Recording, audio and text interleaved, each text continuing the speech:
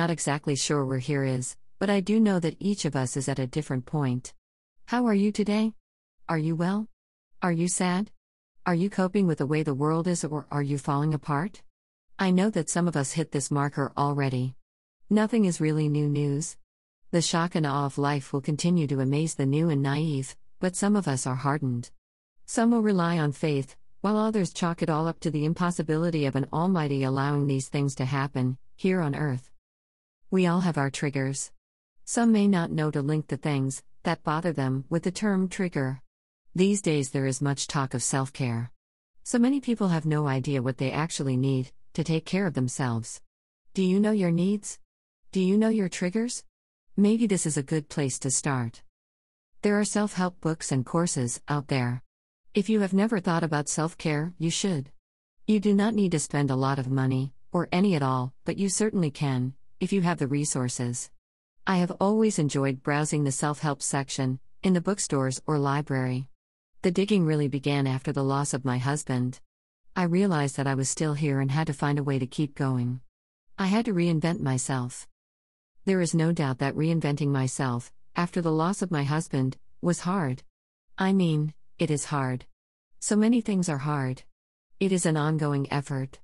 I started by looking inward and asking myself to come up with things that I liked. This was actually hard, yet easy.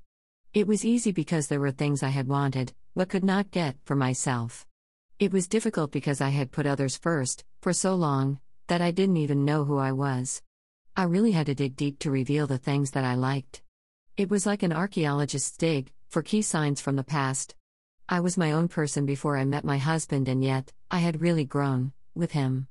It became that I was his wife, or kids' mom, and I was never really just me. So, who was I, or more appropriately, who am I? We all need to ask ourselves who we are. We need to evaluate ourselves, even if we have done it before. This is an ongoing process. We need to hold ourselves accountable. I know that many times we ask someone else to hold us accountable, and that is a great start, but we really need to do this ourselves. This needs to be important enough to us to do and feel good about it. What does that even mean? It means we need to look deep and dig deeper to find what is in us that makes it all matter. I know this can be hard. I have lived with depression all of my life. Yes, really, I have lived with depression for all of my life. I was diagnosed as a kid and medicated. Stigma has been horrible. I have grown strong. So, even though I am not a doctor or a therapist, I do, kinda, know what I am talking about. So, grab your means of documenting and start digging. Do not be afraid of your emotions, allow yourself to sit with them, feel them, and work through them. As you dig through your emotions, you will reveal things.